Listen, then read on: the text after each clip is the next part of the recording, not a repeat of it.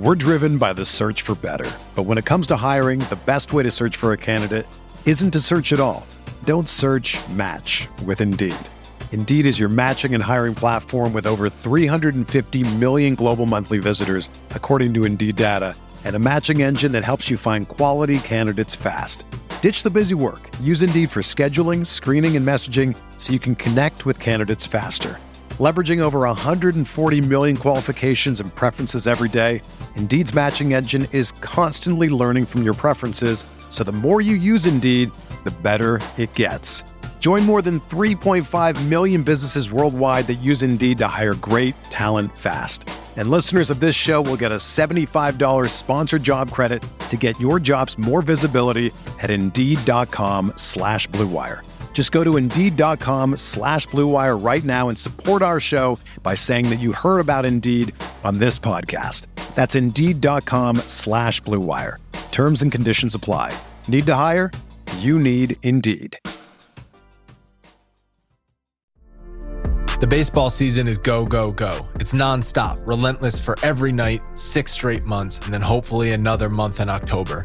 You also have work, friends, family, and a million other things going on. That's when you reach for a Coors Light. It's made to chill. There's only one beer out there that's literally made to chill, and that's Coors Light. I mean, the mountains on the bottles and cans even turn blue when your beer is cold. Is there anything better than opening up your refrigerator after a long day, seeing that icy cold Coors Light can or bottle in your fridge? The answer is no. There's nothing better. That's why when it's time to chill, you choose Coors Light. It's mountain cold refreshment made to chill. Coors Light is the one I choose when I need to unwind. So that's why when you want to hit reset, reach for a beer that's made to chill. Get Coors Light in the new look delivered straight to your door with Drizzly or Instacart. Coors Brewing Company, Golden, Colorado. And as always, celebrate. We are breaking down all aspects of Yankee baseball. This is the Bronx Pinstripe Show with your hosts, Andrew Rotondi and Scott Reinen. Let's go.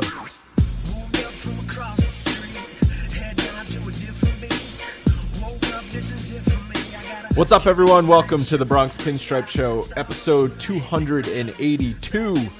We are sitting here Sunday evening before the World Series game is going to start. And I promise we're not going to talk too much about the World Series because, frankly, I can't stomach it. I don't know about you, Scott.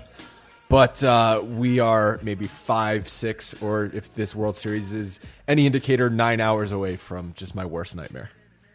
Yeah, it's the one that you could see coming from a mile away after game one. I mean, I think a lot of people thought it was a done deal before the series even started.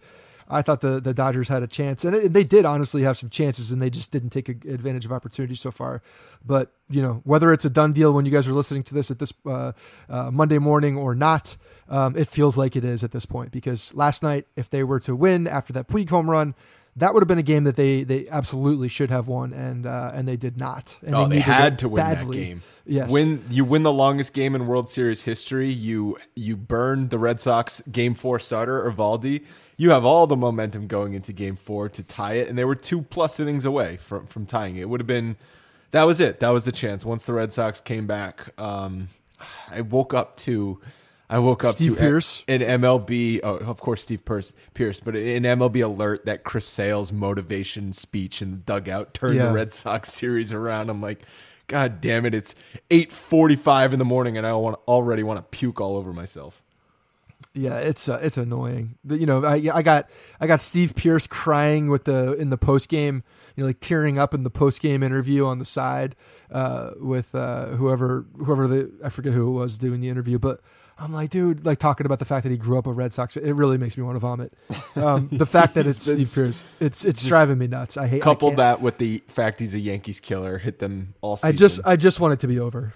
Right? Because we know, like you said, it's been inevitable for some time now. And after the Red Sox lost, after the Yankees lost to the Red Sox in the ALDS, like I guess it can get worse. The Red Sox can win the World Series, and that's worse. But the Yankee season ending at the hands of the Red Sox, like that's an all-time low. That's rock bottom. So fine, just add the cherry on top of the shit pie. I guess, but to me, them winning the World Series is worse than getting knocked out by them. Getting knocked out by them and then winning the World Series is way worse. Because if they didn't win the World Series, then it's like, okay, they beat them, they knocked them out, but this team probably wasn't going to go that deep. It's just the feeling that I think a lot of people had, and they couldn't finish it either. Like Houston was supposed to fix that, and they didn't. They laid a giant egg. Houston would have been the team that I think every Yankees fan would have been fine winning again. Yeah, they won last year. They were the defending champs. They looked like they steamrolled Cleveland, and it was going to be a cakewalk for them, and it all just changed. Red Sox have gotten all the breaks, and I've been really annoyed by this year in the playoffs. I don't know if you have this feeling too. We always say that it's just about who's playing hottest at the time. That's the team that usually wins. But the more I watch these playoff games, I really think it's the team that makes the least amount of mistakes. Well, yeah, I guess. The team and the coaching staff that doesn't make the dumb moves, errors, pitching changes, it's also whatever the ones, it may be. But yeah, see, that's the thing. Like that's the one that doesn't make mistakes, but that's really hard to rely on and say that, because it's kind of Monday morning quarterbacking it, because the pitching matchups, if you're making a pitching change, like you don't know if it's a mistake. It doesn't really need to be a mistake. The guy just not pitching well. That depends time. Who you talk to. It depends the situation. Yeah, for sure. There's no doubt about it. But the thing about this particular postseason, it's like Cora's got just a golden nugget up his ass, because everything he does works. It's crazy. Even things that shouldn't work. Like using Evaldi for 6 innings, going for broke when you're already up 2-0 in the series. That shouldn't work. That shouldn't be what you do. And he did it, and it worked out. He's doing kind of what. Well, not really. He's doing kind of what Houston started doing last year. Houston started using a lot of their starting pitchers as relievers. But what he's doing that was by necessity, because they didn't have anybody. And there's a similar situation here, even though the guys who are coming out of their bullpen really aren't pitching badly. They're pitching pretty damn well. But he's using guys that are supposed to start games also. Like that, Houston didn't do that. They just had a bunch of guys and leftovers that they threw in the bullpen. But Cora's using guys that are supposed to throw the next day or the day after that, and he's just like whatever and just throwing them at key situations, and then figuring out a starter the next time. It's pretty crazy. I haven't really seen much like that. So there's a bit of me like wanting to tip my cap to him, because I think he's doing some really creative things that are very interesting, but it's nauseating at the same time. And on the flip side, you get watching Kenley Jansen come in for a second time in a row, blowing it, just made me appreciate Mariano Rivera so much more. Just the luxury that we had for the entire 90s run, just not to worry about it. I know Mariano had a couple mistakes in the playoffs, but Jansen is supposed to be one of the best closers in baseball. He got a huge, massive contract before last season, and he had 2 opportunities in Game 3 and Game 4 to come in and shut the door, and he couldn't do it either time. Mm-hmm. Against Jackie Bradley Jr. and against Steve Pearce. Like, those aren't even the Red Sox good hitters. Yeah, I mean, he definitely had the opportunity to come in and close the deal, and just the long ball's killing the guy. He's got that quote Mariano cutter, even though it's not remotely close to it, obviously. But it's just it makes you appreciate how good he was for such a long stretch too. I mean, like the guy was invincible for a very long time. How old was he? 40 plus? What was his last year? Was he? He was over 40, was he not? Who are you talking about? Mariano? Yeah. Was he 40, wasn't 42? He 42 in his last season? I think he was 42, number 42. He was 43 in 2013. There you go. So, the guy was he swam in the Tuck Everlasting pond, the what is it? The Fountain of Youth. So he got it. What was Tuck Everlasting? Was that a book? It was a book. Yeah. Tuck Everlasting was the guy who had like a fountain, lake of youth or a fountain of youth or something. Any other thoughts about the World Series? Apparently the ratings are down. No one's watching this thing. Oh, so the moves, like we were talking about this beforehand. We were talking about the sabermetrics and all these Dave Roberts moves that he's been making, because he's been getting killed with the especially last night when you look at what he did with Rich Hill, taking him out, bringing in another lefty after Hill was pitching very well, and it just didn't work. And then for whatever reason, he just keeps bringing in freaking Ryan Madsen, who's done nothing but serve up on a platter home run balls at big situations every single time he's come in. But the thing that's killing me is like some of these sabermetrics guys on Twitter are are just like this. There's a reason why people don't like the numbers and these numbers guys, because they come up with these reasonings why the moves that didn't work were correct. Right. They'll never say die. Always go down saying the move was right because the numbers said so. They're I don't give a rat's ass what your eyes say. They're like the captain of the Titanic. They're going to go down with the ship, even though you just slammed into an iceberg and it was clearly the wrong decision. Nope. The metrics said it was the right decision. I don't care what just happened on the field. Yeah. He obviously, he had a bad day, but talking about like the fact that there's an asinine argument out there that you should go with Rich Hill because his stuff looks good on a given day. And like, you're watching him deal and you should keep him in because he's dealing. No. Apparently that's an asinine argument. You don't do that because if you do that, then that's how you lose games. You're just going with a guy until he fails and lets up all runs. Why wouldn't you take him out before that? Because everybody can predict the exact moment when the guy's going to implode. It's like trying to, when you're in the stock market, trying to catch the bottom or catch the top. It's not easy to do. It's not like it's the most telling signs out there, but you have to look at the indications that you have, how the guys are doing, your eyeballs and how he's throwing and the at-bats that they're having, and then make a move. Like, to me, I don't understand why he took him out and also brought in another lefty. It wasn't like it was a righty lefty thing. It was just, I don't want this guy. I want this guy because the numbers. Do you think there's somebody above Dave Roberts making the calls like we've been talking about with Aaron Boone? I have not been saying that about Aaron Boone. I don't think anybody's doing that, especially in game for sure. But no, it's Roberts did this last year too. He's so freaking reliant upon these numbers.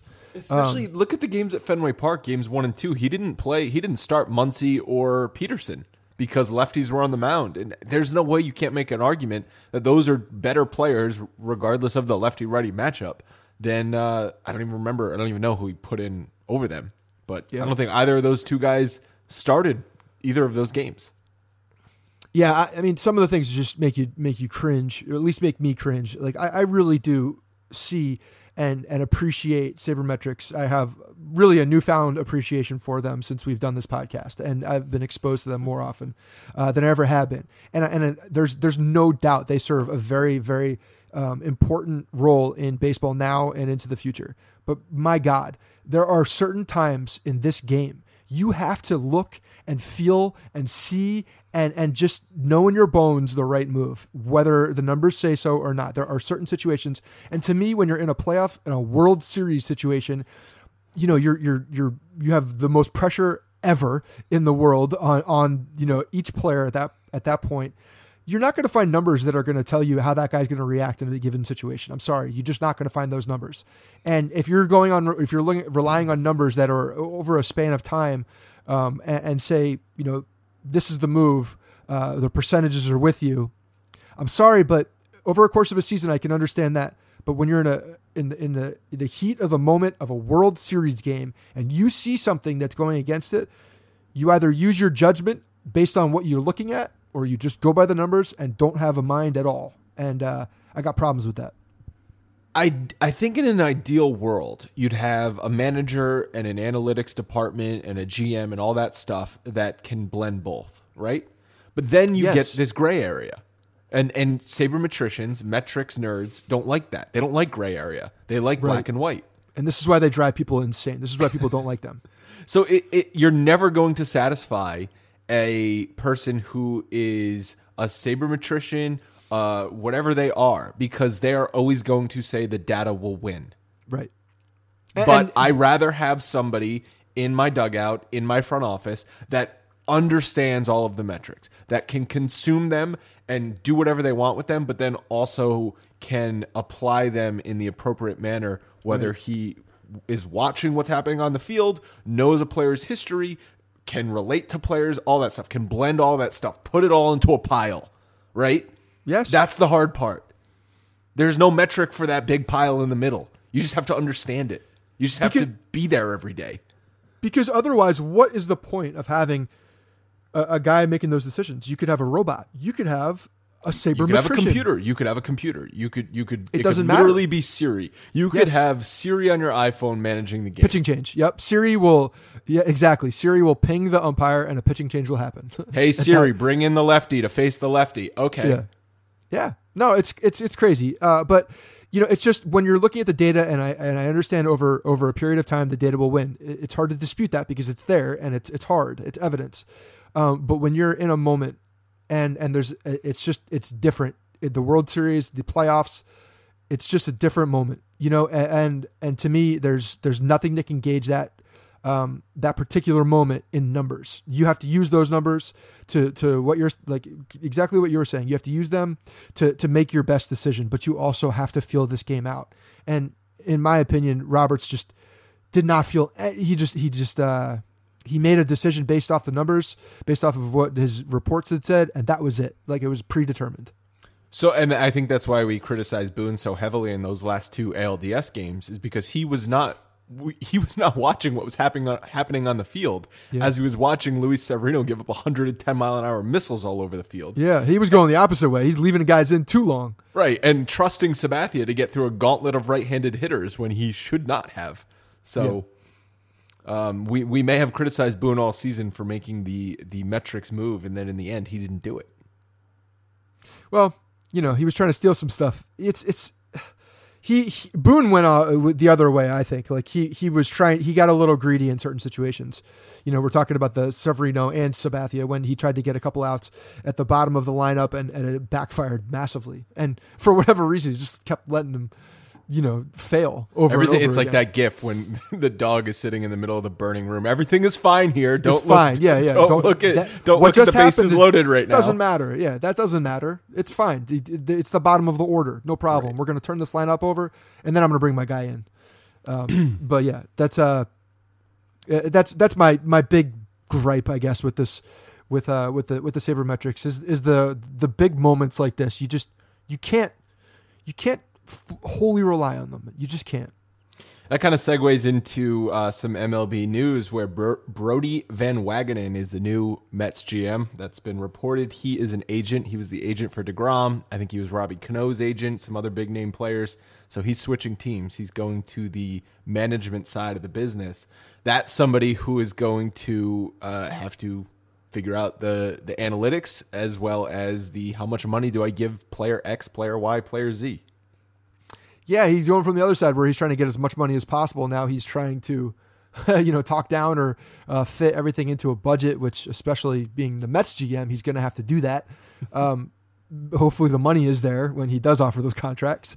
But, he's got a very different situation. It's unique. I think it's interesting to see that an agent does flip and go the other side and now is going to be in charge of constructing the players on a team when this guy was really trying to get as much dollar and everything he was doing was in the best interest of his client, the player, and now it's reversed. Clearly this is something he wanted to do. It's a career move. He wanted to be a GM versus be an agent, and that's fine. Like, I think that anybody can respect that. But I was listening to the Michael Kay show this week, and they had Scott Boras on, and Scott Boras was pretty clear cut about this. Brody Van Wagenen basically betraying his clients.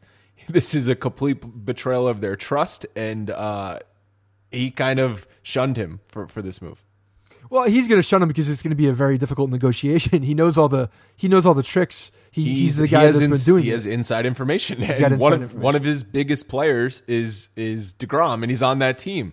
And 6 months ago, we were talking about if the Mets are going to either trade or extend Jacob DeGrom. Van Wagenen was out there campaigning for a 6-7 year deal for DeGrom. And now what's he going to do? Is he going to put up or shut up? It's going to be very interesting. It's fascinating. I don't know if this helps them or really hurts them. The Mets? It's the Mets. It'll hurt them. But I'm saying it like as far as negotiations, like obviously he knows what DeGrom wants. So but now he's got to look to see the if owners. Fits. The owners still have to write the checks. So he's got to see if it fits in the trick. Van Wagenen can say, "I want to give Jacob DeGrom $150 million," and it's still up to the Wilpons to say yes or no. So right. Yeah, it's interesting. It'll be interesting to see how this plays out.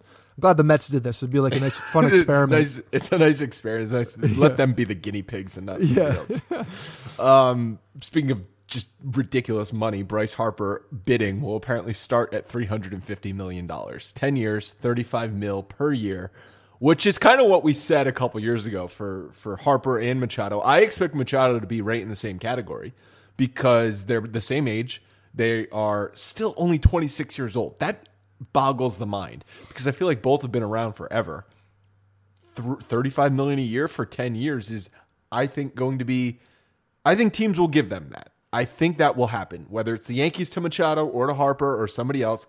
I think both or at least one will get that contract. I don't know. It's if you remember the early rumors were 10 years, $500 million. It was something like. But that was after. That wasn't recent though. That was kind of like. After, wasn't that after Harper's MVP year? Yeah, people were like, "All right, let's get stupid." He was definitely on a high at that point, but yeah, it was ridiculous. The 10 years, 350. I mean, they're going to go in there obviously asking for the moon, and they'll see where people are, and he'll probably get something close to that. I really hope the Yankees don't do it. I really hope the Yankees don't go in with a 10-year deal. Like I was talking about a couple people on Twitter. I'm like, I don't want this guy. This is the I was God forbid I put out a batting average for a postseason stat. What's batting average? Honestly, I saw it and I was like, ooh, this is a terrible number. Let me tweet this out. But the to me it's just too rich for what you're getting at that point. When you're looking at like a 10-year, $350 million contract, you got to be, if he's got to be the guy, right? Like to me, he's got to be the guy. And there's got to be other ways that they're going to be making up a lot more of that money too. Like him coming to New York is, it would be a big deal, no doubt about it, but it's not his team. It's Aaron Judge's team.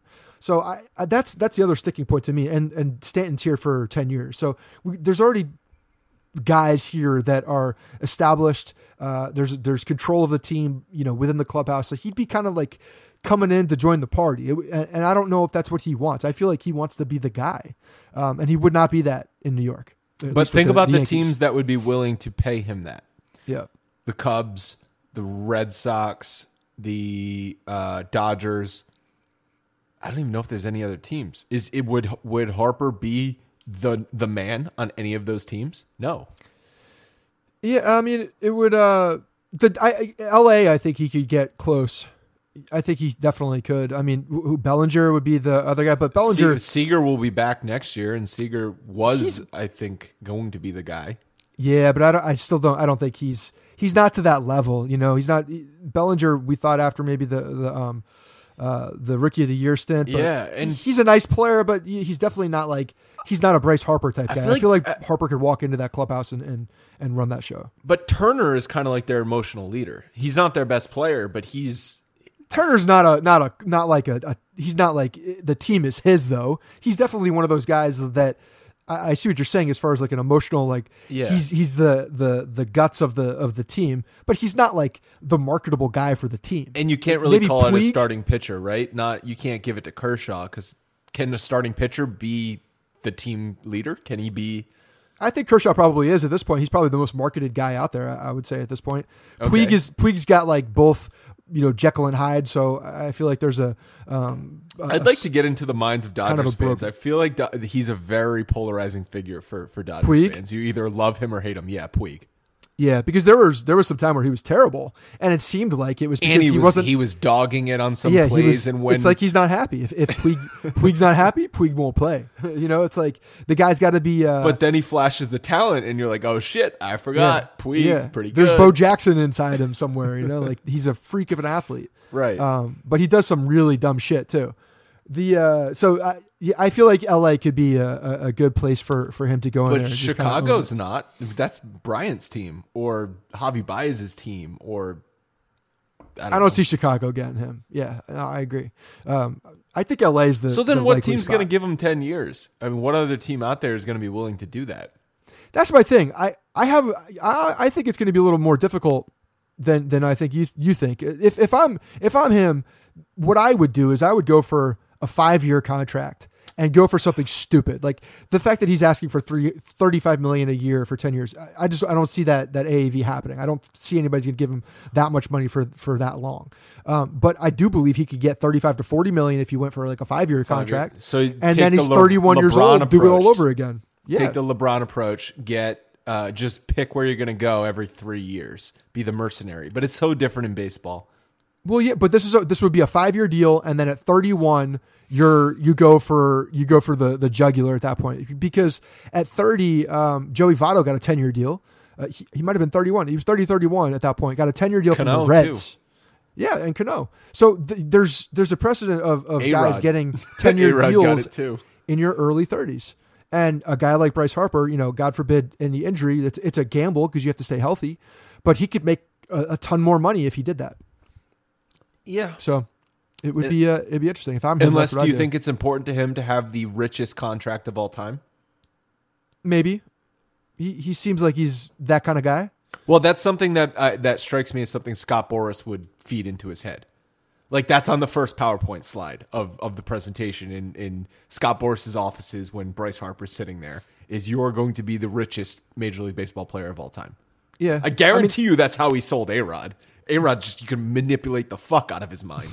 If you do a 5-year deal though at like 35 to 40 million, like that to me is probably a lot more doable from especially the Yankees, Red Sox, Dodgers of the world, Cubs of the world, because of the contract, and like the money doesn't really matter as much at that point. But Boras is still going to get paid a shit ton of money on that contract, and sooner. Let's not worry about Scott Boras's dollars and cents. My point is that Boras. Okay. My point is that Boras, I think could be okay with a deal like that because he's actually going to get his money sooner. Like he would be getting a good chunk of that change. How does that work though? Does it just get a percentage up front of the total contract, or is it a yearly thing for agents? I think it's around 2% is my understanding, and there's a guaranteed check, right? So guaranteed money comes to you, and I believe depending on how the contract is, that's a sum, 2% of that check. And then when the checks are cut, I think it's a 2% fee each time. So I do believe it goes with the contract. So it goes with the contract. I guess that gives incentive to the agent to stay with the player to do any sort of marketing for them or whatever they're going to do, because otherwise you sign a guy to a 10-year deal and then you just dump him. Yeah, it doesn't seem like because that would happen probably more often too. Okay, so it goes the other way too. I mean, like the fact that if you're not doing well and you're not getting, I don't know how it's worked with a contract with a player if he dumps his agent in the middle of a deal, but he's the guy who negotiated that contract. I'm not sure how that works. If you guys are listening and you know more about these contract stuff, let us know. I'd be more interested. So if you have not been able to tell so far, we are talking out of our ass. A little bit. So you played GM last week. We both played GM last week. We each said no to Machado and Harper. Yep. Would you say yes to a 5-year, $35 or $40 million contract for either of those players? I would definitely consider that. Yeah, I would consider. So the years are more of an 5-year issue for you than the money. Oh, 1,000%, definitely. You don't want to be. I don't want to get stuck. But you're only stuck with the player. Usually when you sign a guy for 10 years, you're basically signing up to him until he's 39 or 40. For Harper and Machado, you're only signing up for him until 36, which in theory should still be in their good years. Well, technically, when we're talking about those contracts that were aging, that were like 39, 40, like that was in a time when they were taking some extra things to get them going. Like 35 to 36 seems about right to start hitting your end. Like there's not a ton of guys that are like extremely productive, well after 36. I don't know. We already have one of those guys on the team, that's Stanton, who's 28 this year. He's going to be 38 when that contract expires. Yeah, and the last 2 to 3 years of that contract are going to be ugly. Depending on who you talk to, you might think it's ugly already. Yeah, there's a lot of people out there hating Stan. Oh God, Stan! Insanely hating him. The amount of arguments I get in about Stanton, because I'll tweet something negative about Stanton and people will automatically think I say he sucks, and that's not what I'm saying. But then someone will come at me and be like, "Oh, he was statistically our best player," and that's just false. Just because he had the most home runs and RBIs does not make him the best player on the team. No, he definitely went through spurts as well. He was very streaky. But look, the end of a 10-year deal like that, it's not going to be great. But for these guys, 10 years is a long time. So there's so many things that can happen within a 10-year span. And that's the other problem. Like if there's an injury, these are all guaranteed contracts. So it doesn't matter. I mean, look what happened with freaking Ellsbury. He just started sucking out of the blue. It's not like he got like told ancient. He just wasn't good. Well, he also just couldn't stay healthy, and he had so many injuries that just kept compiling. So right, so those are, you have to take that into consideration. Like, what if that does happen? Then you're stuck with a guy for 10 years. I would much rather pay more money for 5 years and run the risk of, the guy staying healthy and paying him more of a premium for good years, and knowing that he's going to play for another contract afterwards. So there's an incentive there to do well, and you're not getting the Odell contract and then all of a sudden you hate water. Well, it's like it's squishy. It's squishy in my tummy. Yeah. I think that's what we're seeing with some of these opt-outs. You front load it, so you incentivize the player to opt out after X number of years because they're not going to be getting the same AAV. Right. Like JD Martinez is going to opt out. Yeah. He's going to make a ton of money. But the Red Sox maybe walk away from him, and then they're going to get 2 years of MVP level numbers from him. Right. I mean, no. Honestly, that deal that the Red Sox made, that Dombrowski made, was fucking genius. And I hate, as soon as I saw it and I saw the opt out, I'm like, God damn, that's going to really work out well for them. These are going to be 3 painful years. The only way that he does not opt out is if he suffers some catastrophic injury in the final season. Right. Because the numbers, I mean, I forget what he's certainly not making, or he's making a ton. It's front loaded. It's front loaded. Yeah. It's front loaded. So, he's also a little bit older, right? He's going to opt out. If he opts out, like if he has a year, like if he continues having years like this, and he gets to his opt out, based on what he's doing production wise, he's going to opt out because he's got another. So he's got multiple opt outs. Yeah. So he can opt out after 20, right? After 2019. Oh, 19, really? After 2020 and after 2021. He can opt out every year. The first 3 years he makes $23.75 million, and then in the last 2 years he makes $19.3 million. So it goes down a little bit. But say he after next year he puts up another monster year. He's opting out. How old is he? He banked close to $50 million. He can opt out again. He'll be 31. Yeah. Oh yeah. See, this is what LeBron, like Darrelle Revis was doing this in the NFL. Like that guy was just a mercenary going from team to team, signing 1-year deals. I mean, it's different in the NFL, but you're basically signing 1-year deals in the NFL anyway. Right, but he was really doing it. he was taking huge dollars for it. But that's how you make a lot of money. You got to be healthy. That's the thing. It's a gamble, but you're gambling on yourself. And to me, like a guy he's not been the healthiest guy though. He's had some injury issues. Then that held up the contract. Reportedly, was his knee. Who are you talking about? Martinez. Oh yeah. But he's healthy. That's all nonsense. Like that's all stuff that was in the paperwork of a physical or something.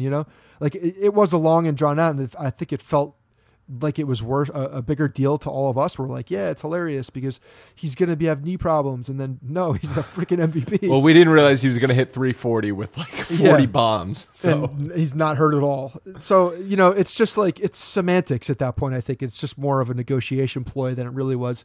The player was injured. So I don't know. Like if he does this right, he will make a ton of money and more than a guy that would sign a 10-year deal. I think it's very based on, so it's a couple of factors with these things. It's based on the market at the time. The market last year dictated that he had to take that contract. I'm sure he would have preferred to take 5 guaranteed years at $24 million a year. That wasn't out there. So he had to take this instead. The market will dictate for Harper and Machado, and also the player will dictate for them. Do they want to bet on themselves, or do they want to just have security? Well, see, they're in a unique situation in the sense that if they were to go for like a 5-year deal or something like that, they're still going to be in their prime, when they come back out. So they're really in the driver's seat in that way. So in that way, so the gamble on themselves is that's where you might get really a pay off. 8 or 9 year deal with an opt out.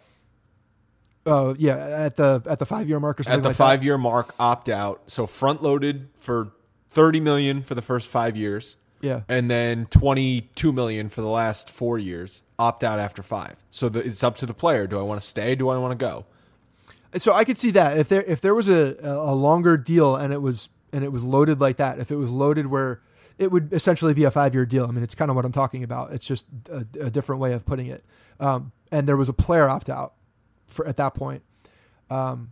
It would be different. But the thing is, the team is still on the hook for whatever if he's injured and does stay injured. Yep, that's the rub. It spreads out though the luxury tax number, because at that point, the way I understand it is you divide the total by the years, and that's what your each year luxury tax number is. Yeah, I mean, it's a gamble both ways. So a deal like that, there's a gamble for the player. Not really, but kind of. If it's a player opt out, it's really he's in the driver's seat. But the team at that point is betting on that he's going to stay healthy. And if he does stay healthy, then they're going to get the 5 best years or 4 best years. And then if he's at that point where he's really playing well, then he's going to opt out and the team makes out. But on the other end, if he doesn't and he gets hurt or he's production wise goes down, then the team's going to be on the hook.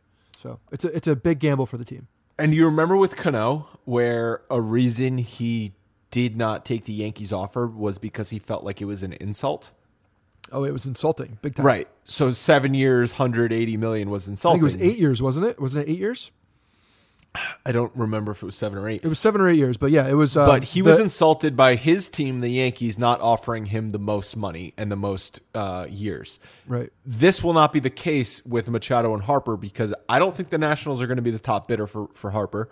And Machado's now changed teams. The Orioles are obviously not going to be in it, and maybe the Dodgers will. But is he really going to feel offended by the Dodgers, the team he's only played for half a season?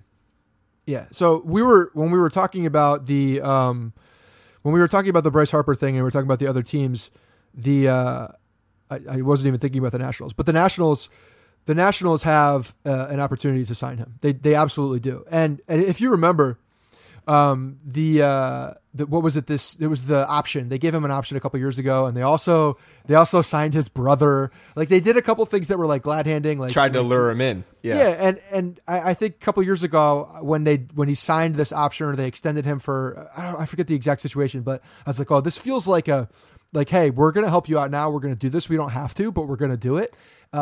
Remember this.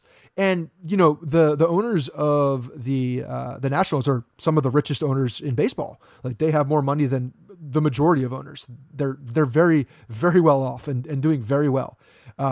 They could offer him a shit ton of money. They could absolutely do it. If they wanted to keep him, they could keep him.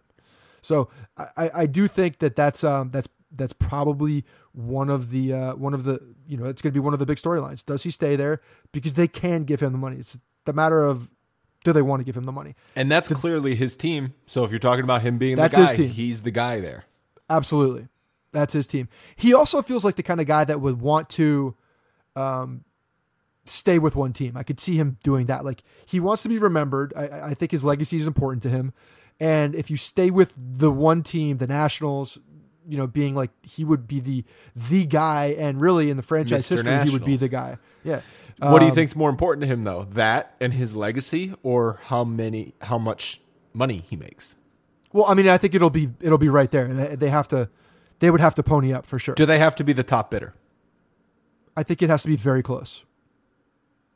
I think I don't think he's going to scratch over a couple million, though. You know what I mean? Like, if it was a significant gap, then I think that would be a breaker. Point, what does it matter? Yeah, exactly. So you're making, if you bring Bryce Harper back as the Nationals, you're bringing back your guy. You're signing your guy. To me, that's also, a good move for the Nationals long term, because you're going to be bringing him back for Ring of Honor stuff or what Hall of Fame. Like, there's a million things that you could do with Bryce Harper then for the rest of his life, and you're going to be banking off of Bryce Harper forever. And they're still trying to win in the next couple of years with Scherzer and Strasburg, if he can ever be healthy. So he won't be. Okay, so with Scherzer, who's maybe the second best pitcher in baseball, right now. He's not going to be that forever. So yeah, and they have Soto in left field. They have Trey Turner and shortstop. They have young pieces there that could do. I mean, they have young pieces. And Harper's not old, no as doubt. we just said. And Harper's not old. So there's places that they can build around. It's not like that's they had a bad year. There's no doubt about it. But they have the ability, and again, they have money they could spend. There's no doubt.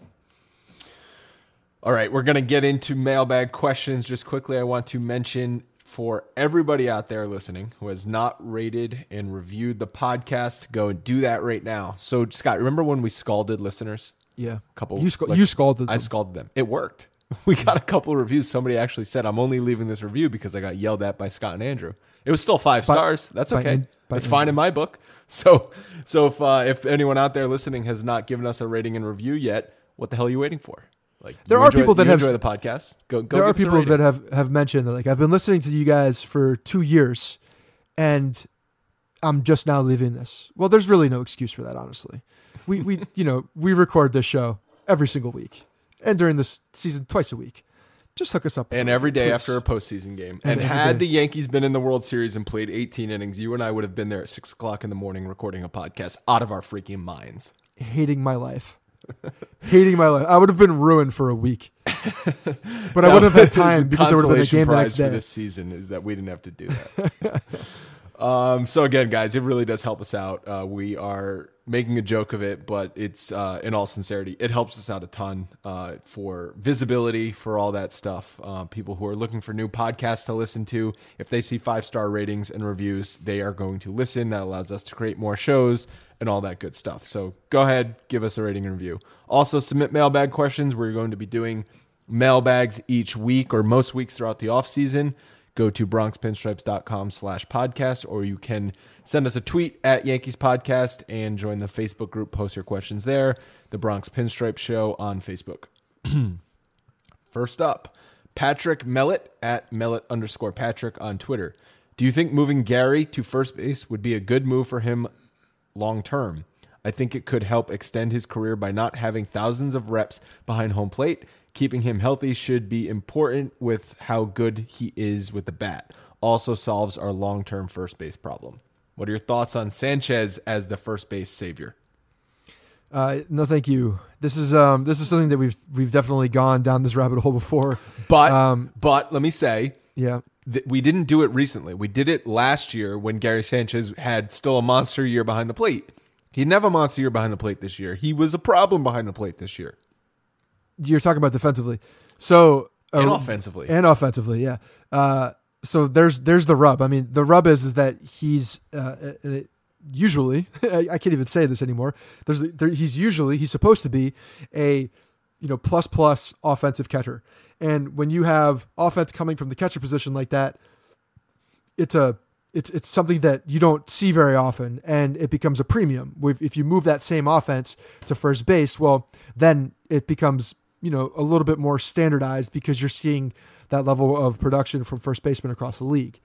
So his value, if you're talking about offense and correlating a position to it, is certainly behind the plate because that means you can have another first baseman that's theoretically productive as a first baseman with power and all these things. Plus, I'm just off of it now because if he can't learn a position, he can't do well a position that he's been playing his entire life, I just don't have confidence in going into playing a new one and doing well with that. So it'll just be another complaint area of him going over there and playing bad defense at first base. He's 25. Yeah. I was trying to think of comps catcher-wise who was moved to first base to save their careers, and Mauer came up. And he was 31 when he went over to first base. And that was more based on injury. Like, that was him not staying healthy. Also, I think and the Twins felt, we signed this guy for a long-term deal, 8 years. We want him to be as productive with the bat as long as he can. And the funny thing is, he went to first base and he wasn't the same player offensively. So they had kind of like a pretty good hitter playing first base when they had a really good hitter catching. Well, so it really didn't work out well at all for the Twins. He played first base full-time in 2014. That was his age 31 season. You still have Gary Sanchez at 25 years old. Yeah. He's still in his athletic, in quotes, his athletic prime. Right. No, I mean, I want Gary Sanchez to improve behind the plate because we've seen when he can play well. And honestly, by watching some of these catchers in the postseason, it kind of makes me feel a little bit better, honestly, when I look at the defense. Grandal has been horrible. Been really, really, really bad. But, I think I've said this before. I think that Gary Sanchez can absolutely fix a lot of these things, and it takes an offseason to do it. So I do hope that he's working his ass off in the offseason and is going to clean up a lot of these things. But if the guy's hitting like he can hit, and you're seeing some of the, you're still seeing some of these pass balls, but you're also seeing the cannon of an arm, there's going to be a give and take. And I will complain about it every single time because it drives me nuts. But I understand that there's a give and take. I'll still complain, but I understand that there's a give and take. And I know where his value is, and it's at catcher. Cashman was on with Michael Kay, and he said, "We know what he's," referring to Sanchez, "capable of doing. And I'm already getting phone calls, to be honest, from clubs trying to knock on our door to see if he's available. And he's not. He will be our catcher." So some sneaky GMs are calling up Brian Cashman saying, "Hey, you want to sell low on your all-star catcher?" Yeah, he's like, "That's my move. What are you doing here? You cannot pull my move. You're pulling the 'it's not you, it's me' move." Yeah. You don't stop short with me. This is not happening. No, Brian Cashman understands that. He could smell it a mile away. Oh, why is Billy? Get Billy off the phone. Just hang up on him. Tell him not even to call me again until the trade deadline. But every team in Major League Baseball would love to take Gary Sanchez' problem off of the Yankees and Brian Cashman's hands. Absolutely. I mean, look, he had a horrible year. There is no way to sugarcoat it. He knows it. Everybody knows it. So all he he understands that he hopefully he could develop a little bit of a chip on his shoulder. It's Gary Sanchez versus the haters, and he's going to come out and prove everybody wrong and prove that he is the guy that we all thought he was going to be. So I still believe that that's going to happen. I do believe he's going to be a productive player for the Yankees for a long time, and the offense is going to come back. Because to me, that's one of the biggest thing. Like, that offense has to come back for him to have the value. If we're just looking at him as a catcher with a very mediocre offense, then we got problems. But if the bat can come back, and even in the first half, all the traditional numbers we saw were not good. The eye, when you look at the back of his bat, his baseball card didn't look good, but he was productive. So the power was there, and he was productive. He was driving in runs, and he was doing things that he needed to do. And he was getting a bit unlucky because he was hitting hard balls hard just at people. How much do you think his struggles offensively affected him defensively, and vice versa?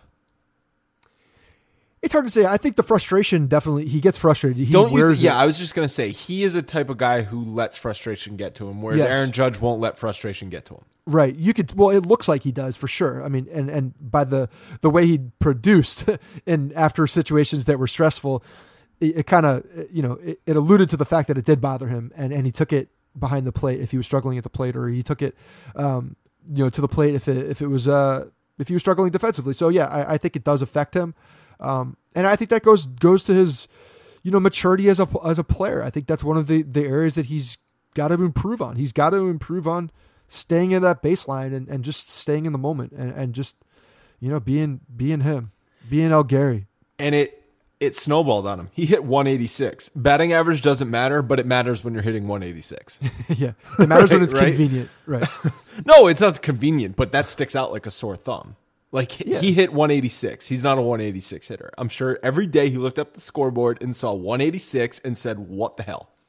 Do the baseball cards have different stats on the back now today? I haven't looked at a baseball card. WRC plus and WAR. They do. And no, I don't know. Oh yeah, I'm wondering maybe if they do. when Kemp and my future son take over this podcast in 20 years, they will not even know what batting average is. Right. They say our dads used to talk about batting average. Now it's all about VORP. Remember VORP? Yeah, it'll be B-whips. B-whips will be a real thing. Hey, good. That'll be my legacy. I'm fine with that. I'm totally fine with that. If B-whips is my legacy, I'm good with that. Can we get the stat nerds on that, please? Yeah, seriously. Can they do something that is productive for us? Oh, by the way, I had a question for you. You brought up Joe Mauer. Are you now kind of a closet Twins fan? Oh, because of Rocco Baldelli? Baldelli, yeah. You're a Rhode Island guy. I never was a Twins hater, considering the Yankees treated them like little brother my entire life. So, yeah, go Twins. Didn't he say something about sabermetrics? He said something about that the numbers are killing the game. He said it in one of his interviews. I didn't hear that. Rocco did. Well, Yeah. I mean Kevin Cash and the Rays bullpenning single-handedly killed the game this year. So, yep, he's apparently not a fan. A lot of the Rays coaching staff got some interest from teams this year because they saw it's like the a Rays virus did they're going to with spread. nothing. Yeah, it's the all Rays- the Joe Madden guys and the Kevin Cash guys now are going to explode all over the league, and it's just going to be a freaking league full of bullpenning bullshit, shifting, and all this other nonsense. It's a virus and it's spreading. Rocco Baldelli, I think, might be. Or no, actually, Joe Madden's from Rhode Island as well, Well, there you go. You got two of them. and so is Paul Konerko.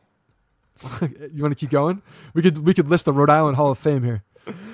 Yeah, I think Joe Madden was born in. He was born in Pennsylvania, but there was something about he spent some time as a kid in Rhode Island. But There's a little- Konerko and sounds Baldelli gray. from Rhode Island. All right, let's move on. What's the next question? Next one is from Esteban Ortiz. He's at eortiz06. Not saying I want this to happen, but let's say Yankees get Machado. I would assume it would be in the third base position. Do you see them trying Andujar at first base, maybe outfield, or would he have to be traded? So that's if they sign Machado, I'm only okay with it if it's third base. If you want to say shortstop until Didi comes back, I could live with it, but I still rather him be full-time third baseman because that's where he's strongest. Right. No, I agree with that. I would absolutely want him to be the third baseman, certainly because Didi. But I understand what kind of a year it is for next year for Didi. It's of the utmost importance for the Yankees and especially for Didi to get back as early as he possibly can because it is an important year for his contract. So he needs to be there and he needs to be productive.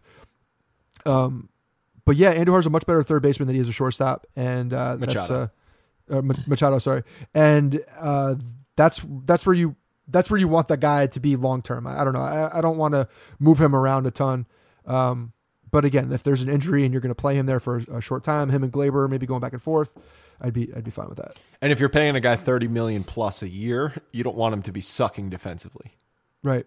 And when you're looking at Andujar, then if Machado, let's just assume Machado's signed and let's assume he's playing third base. Andujar then is definitely a piece that Cashman could move. I mean, it's there. It could happen. But I do think that he could go over and play first base. And he's obviously a valuable bat. So, and I know you don't want to, fill the DH position with a young guy and a guy that's going to be there all the time. But it's an option if you want to keep him, if you don't get the value for him, it's certainly an option to keep him on the team. I think you'd see him getting time at first base. I think that would be the logical he'd start thing to working do. on first base as soon as Machado signs on the dotted line, and then we'd see it in spring training. I'm sure it'd be ugly at first, but if he's hitting, you could live with it at first base, just like you lived with it at third base, and then hopefully he can progress. At least he doesn't have to throw at first base as much, right? Because that was the biggest issue, was his throwing. He took forever to throw the damn ball, and he didn't have much range, but it's not as much of a factor at first base as it is at third base. Yeah, if he's at first base, then the left fielder just understands that he's backing up second baseman, high alert on double play balls. yeah, on double play balls. Anything hit to him and there's a Giambi runner couldn't on? throw either, and he was able to. He could pick it though at first base. Giambi could catch the short hop. Just if he had to throw to second base, it looked like he was a girl throwing. Strong mustache. Next question is from Hernan B. Canton at Hernan_Barkello. Actually, hold on. Before we read this one, I just thought of something and I'll forget it if I don't say it. The outfield was mentioned in that too. Do you think there's any possibility of an Andujar to the outfield? They did it. I'm trying to think of another guy. And yes. Soriano. Yes. Well, Soriano did it was with the terrible Nationals. everywhere. But Ryan Braun most recently. Ryan Braun went from third base to left field. It's another guy that's done it before. But third basemen have definitely gone to the outfield. I just mentioned him 20 minutes ago. Ian Desmond also did it. Third baseman for the Cubs. Chris Bryant played left field in his rookie season. Yep.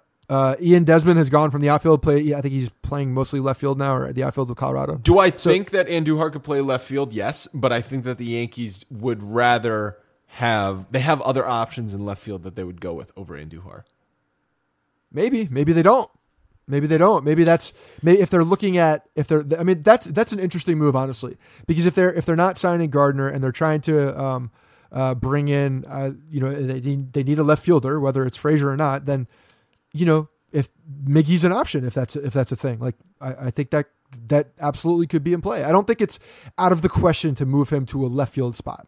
Over under on outfield assists if he plays left field, 0.5.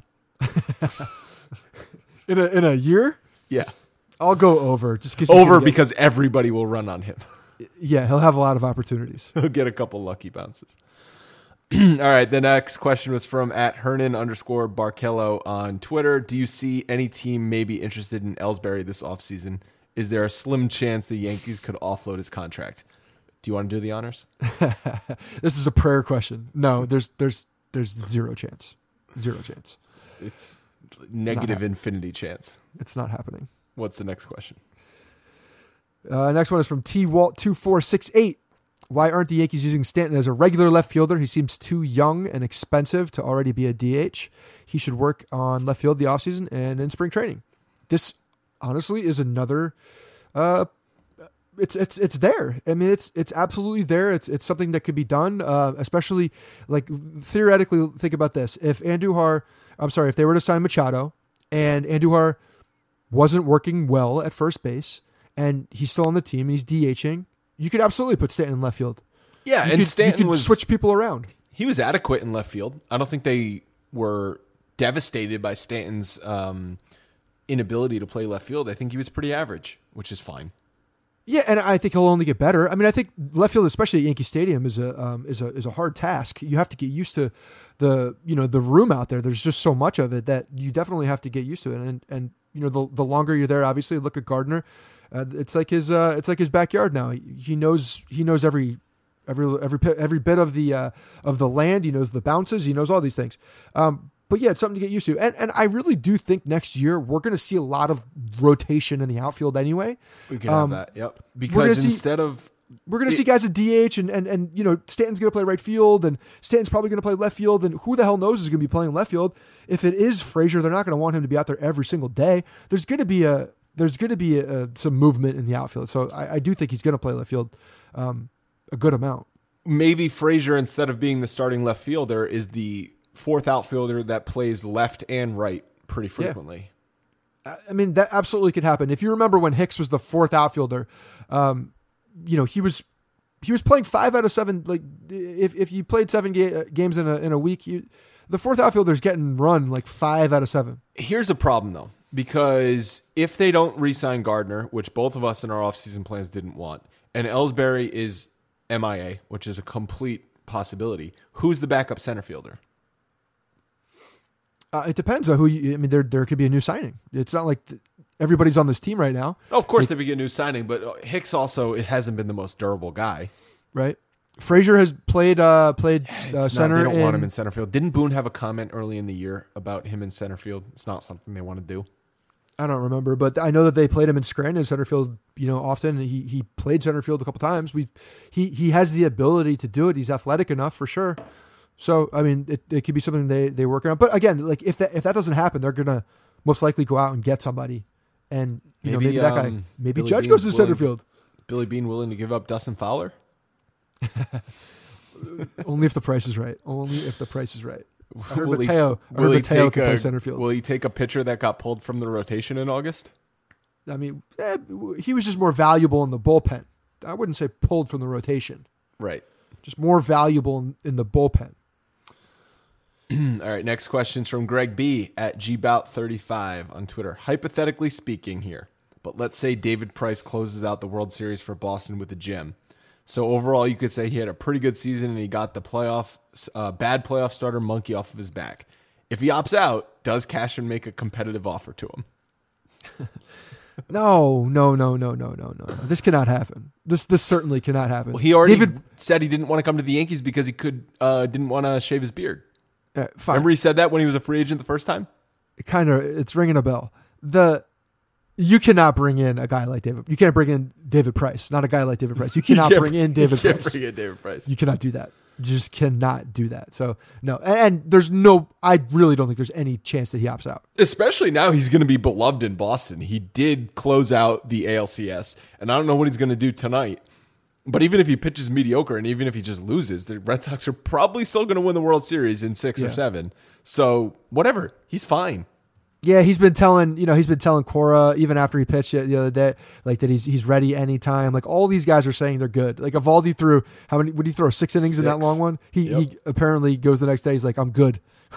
Evaldi's just said Evaldi's going to be the Game 7 starter if it gets there. Yeah, and he'll dominate. That's what will happen. You know that he's throwing 97-mile-an-hour cutters. You want to know what I think is going to happen? This is what I think is going to happen in 10 years.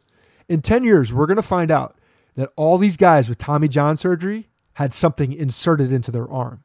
Like seriously, like Rookie of the Year, there's like a band or of some sort. Well, he's had multiple Tommy John. He's had 2. He's got a bionic arm now. And didn't he This is why I want him blow back. out his UCL or not? The UCL, is that in the elbow? I don't even know. Didn't he blow out some elbow ligament too when he was in high school? Didn't have surgery, but sort of recovered from it.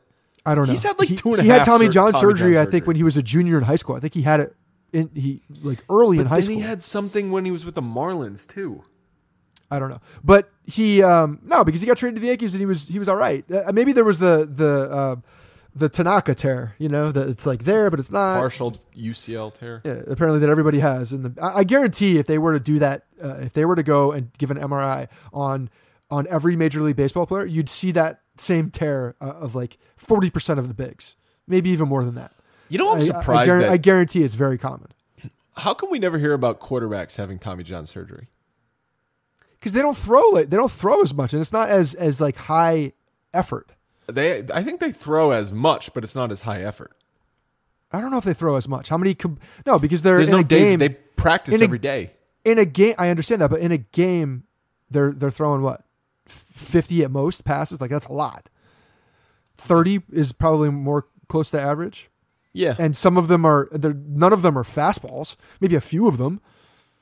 I don't know. It depends. It's just not as much stress. All right, stupid comment by me. Let's move on. But yeah, so that's what my conspiracy theory is, that there's something in the arms. Yeah, they're it's like it's like a corked bat. It's doing a corked some bat. Gene splicing or whatever in these elbows. Yeah, something's going on. All these, yeah. There's just too many people getting Tommy John now. Somebody knows something. Mm-hmm. You know who's going to be the new Balco? Will be Dr. James Andrews. And Evaldi will be the poster boy like Barry Bonds was. I kind of love this. I actually think this is really going to happen. What's the next question? Next one is from Joe. He's at Joseph_P7. Can we address the fact that Chapman was scarily erratic most of the season? He was hurt though. I think that we had, they talked about the tendonitis in the knee for a long time. Since June. He was talking about it even before that. It was a known thing that he had tendonitis, but it became an issue. It seemed like that was affecting him at that point. So I don't think he was right all year, and this is troubling because I don't think I think this is going to happen often. I think we're going to see knee issues with him for the rest of his contract. He was he ended the season pretty well though. He did. He had the bad stretch when he came back from the injury, and he didn't look right. And I feel like they never got him into a rhythm. Right. One thing about Chapman was if he didn't pitch for 4 or 5 days, he was terrible. And I feel like he kept coming and having these long rests. They were also dictated by the games. I mean, there were just so many. It was so many weird games. I know it's a fine line you play. Do I get my closer into a situation to get him regular rest, or do I save him for the next day because it's a 5-run lead and I don't want to burn my closer? I understand that dilemma, but don't do it all in one game. Don't do them all. Just so you know, don't do it all in one game. Don't get everybody prepped in one game, please. What game was that? Wasn't that a Red Sox game? And then it didn't screw him the next day. Yeah, it screwed him for sure. I think it was the Red Sox series where he was just trying to get people work, and then he needed them, and nobody was available. Chapman this year, 51 and a third innings, 33 walks. That's 5.3 walks per 9 innings. That's the highest total he's had since 2011, which was his second major league season. That's an insane amount of walks for a reliever. It really is. It's the fact that this guy got the biggest contract for a reliever a closer is insane. Because when you run those numbers, like that guy's not a reliever. That guy's a failed starter. Do you know what Betances had last year? Per 9 innings, 6.6. Oh my God, really? Jeez, last year? Yeah. Holy 2017, shit. Betances. Okay, I believe that. Yeah, he had 44 walks in 59 innings, which is 6.6. And Chapman has been pretty good, except this year. I mean, so the knee is worrisome though, because when you have tendonitis like that, it's something that's going to linger. It's going to be there. It's not something you can absolutely like go in and cure, right? It's going to be as you get older, as the knee weakens, the cartilage will, go away or weaken or whatever it does, unless you do the Kobe Bryant plasma spinning thing in Germany and, it all of a sudden regenerates. I don't know how that works, but if you could do that, you should do that. It was a rest thing, right? It was a rest and a pain tolerance thing. So yes, what's going to prevent it from coming back in May or June next year? German knee spinning. Other than German knee spinning, what? Nothing. Nothing. This is something that's his body now. Yeah, it's tendonitis doesn't go away like that. You have to deal with it. It's just something you deal with. As a matter of I don't know how he can learn to manage it with his mechanics. I think that's the next step for him as he's getting older. He's going to have to understand that this tendonitis is there, and when I feel it, how do I turn it off and make sure that my mechanics don't get out of whack, because that's what we see. We see the release point. We see, whatever the, whether he's landing in a different spot or whatever it is, he can't find the mitt, throwing the fastball. And then all of a sudden he's throwing this slider. Secondary slider. The for slider this year crushed. was better than it was in previous years. So maybe that pitch will continue to develop. Yes, it should. But the thing is it can't be alone. It can't be on an island. Pitch. It's never also going to be a Dellin Betances slider. No, but it certainly can't be on an island. Even Betances can't be on an island. He's got to have both pitches. Both of those guys work off of each other. It's Mariano Rivera. But they work off of each other. Those pitches work off of each other. So they're, the Betances, that curveball is devastating. And then you have Chapman, who's trying to, get the slider, and it has gotten better, there's no doubt. But when it's your primary pitch, it's not that good. It's not like it's a tremendous slider if you're talking about guys who have the best sliders. It's a very good slider working off that fastball. It's very good. And it works in tandem. But if you know that he can't throw the fastball for a strike and you're just looking for the slider, they're going to tee off. The Yankees actually have some work to do in that bullpen. We each had some bullpen moves this offseason, but they're going to need to either acquire via trade or free agency one or two more relievers. Yeah, for sure. It's not as there's question marks definitely with Chapman now. I think is him being healthy really all season is a question mark. Which Betances is going to show up. Hopefully, those mechanics changes is something that he can carry on long term and just and roll that into 2019 because he was so good at the end of the last year. But yeah, you can't rely on Canely any longer. You just can't rely on that. If he's there, then that's gravy. Obviously with D-Rob, they have a decision to make there. And then, I think you can rely on Chad Green. I think he's been a dependable bullpen guy that's been effective. Well, not as effective as last year, but still a very effective guy out there. But yeah, they're going to have to fill a couple spots. All right. Last question is from Vinny Ayula. Who is going to have the biggest impact next year? Sheffield, Herman, or Loaisiga? This is a tough question considering there's so many variables here, and everyone wants it to be Sheffield. But who do you think could? Because Herman and Loaisiga both threw a lot of innings for the Yankees this year, and I saw a lot out of Loaisiga that I liked. I saw a lot out of Herman that I liked. We were big Herman guys, if you remember. We were diving into those strikeout and swing and miss percentages. Yeah, well, they were impressive. When you look at the numbers on him and the fact that he was missing as many bats as he did, it's just the mistakes would hurt him. Like he would make too many mistakes at bad times and he would get hurt. But when he was on, he was definitely one of the bigger swing and miss guys in the league. In the league, he had numbers that were impressive.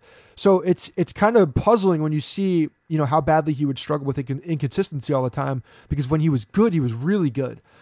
Sheffield's got work to do, I think, still with his command. I think that's a big deal.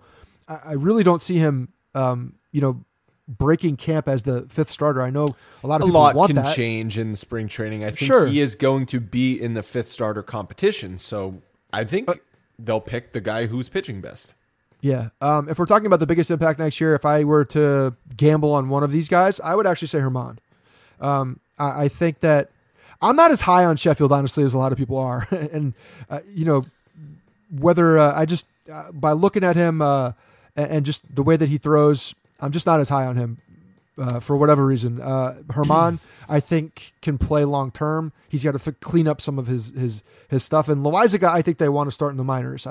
And we'll see how he develops, but I think he's a little bit further away. Because Loaizaga had really good control and walk numbers in the minors, I could actually see him playing in the bullpen this year. Yeah, it could be like a Chad Green thing, right? Yeah. We could see him going in there. I could see that. But Herman, to me, has he's very close. It feels like he's very close. Because we saw flashes of it multiple times last year. And I've seen it in the major leagues. And I mean, granted, I haven't seen it from Sheffield, but Sheffield really does have work to do with his command, because his command is not good. Yeah. Swing and misses is not flukes. Right, exactly. And we saw what happened with Chance Adams. Chance Adams couldn't fix the command issues, and now he's not even talked about. Like, he came up when the rosters expanded at some point, and he pitched I'd say a courageous game in Fenway Park. But that was actually, he got a spot start in that. Yeah, that he was in a very tough situation. But he got a start in that August weekend, that destruction of a weekend. He got that Saturday game, if I remember correctly. Yeah, that's right. He pitched right. like 5 solid innings. Yeah. But that was before the rosters expanded. Then he came up again, and who the hell knows? But when you're talking about like prospects and guys that the club is big on, like, certainly I don't think they're as big on Chance Adams as they were last year. Oh, hell no! Because but Sheffield, they still are. Sheffield's still on the prospect boards. So for sure. If they're not high on him internally, I think you could get somebody you could use him as a trade asset. Where I don't think Chance Adams is much of a trade asset at this point. Right. No, that's what I'm saying. And so to that extent, like, he absolutely is high on their list. I mean, he's their number one prospect at this point. Like, he's got to fix the command issues. You can't come to the big leagues with command issues like that. You just can't. You gotta control the strike zone. Going back to the bullpen, you know who we forgot about and who will be healthy again this year is Ben Heller. He could play in the bullpen. Yeah. Well, he had Tommy John surgery in the middle of the year. He missed not in the middle of the year. He missed all of last season. I think he got hurt in spring training. Was it? I thought it was like May or June. Was it earlier than that? Googling Ben Heller surgery right now. Okay, but April 7th. Okay, it was earlier than I remembered. It was into the season, though. So the season had just begun. Yep. He'll be close to coming back, if maybe. But he was borderline big league bullpen last year. Oh, his stuff is really good. So he could, if he's healthy, play in the bullpen. Yeah, it seems like that sounds like a little early, though. Okay, maybe not in April, but what about June? Yeah, no, into the May year. Or June?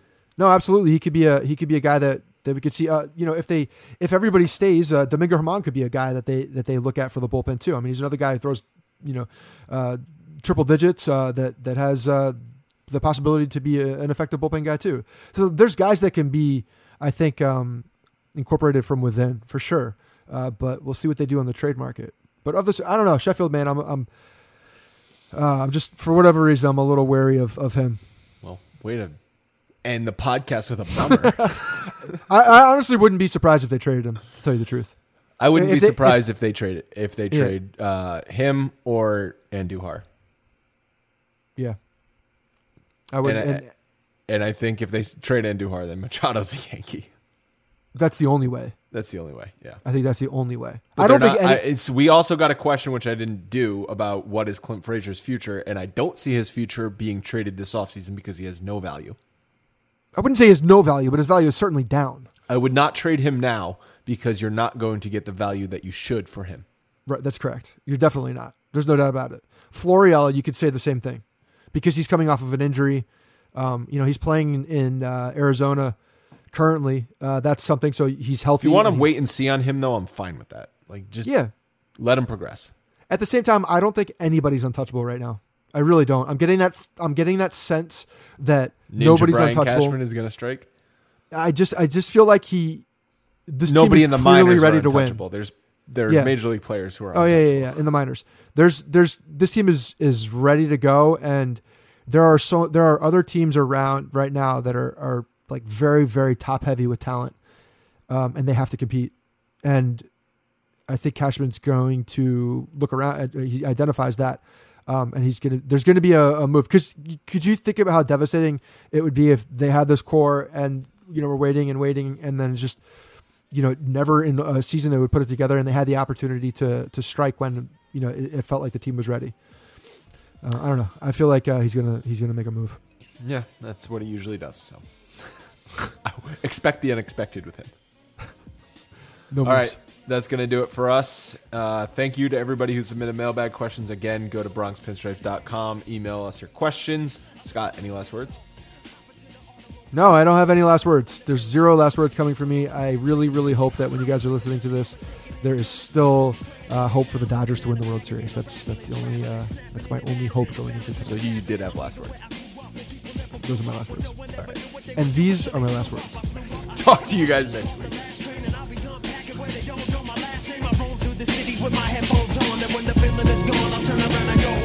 Hey guys, thanks for listening to the Bronx Pinstripes Show.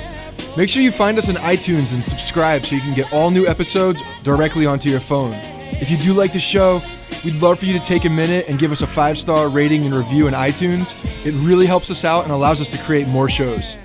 We're on Twitter at Bronx Pinstripes and the same on Facebook. You can always find us there talking Yankee baseball. Thanks again, guys, for your support. Really appreciate it, and go Yankees.